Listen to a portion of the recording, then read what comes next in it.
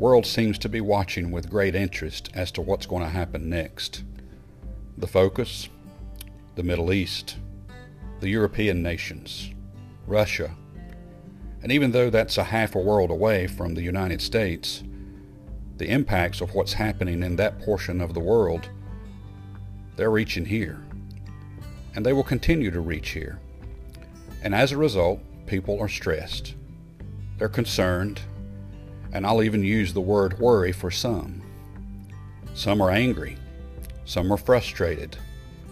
Whatever the emotion may be, it's valid for you. I would just ask you to do one thing, and that is to do your best to keep your emotions in check. Make sure that you pay attention to the truth, which is very difficult to find these days.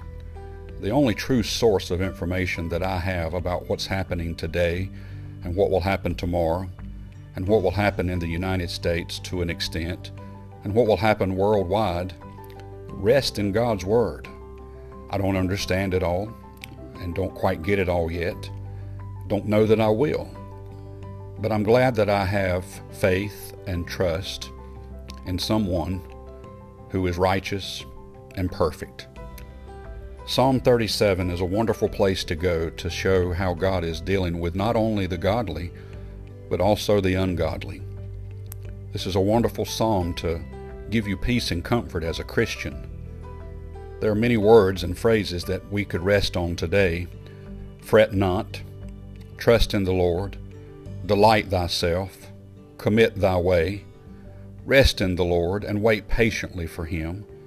All of these are encouraging words from God's Word, from the psalmist, written by probably David, and so he had experience in life to lead him to say some of these things. But I'll go back to the first part of this whole chapter.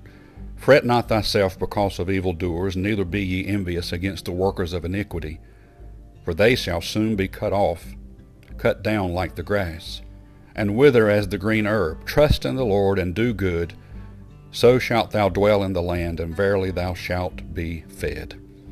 Promises from God that if we'll look to Him, trust Him, and allow Him to be the judge, and allow Him to be the jury, all we need to do is believe in Christ, trust in the Lord, and do good.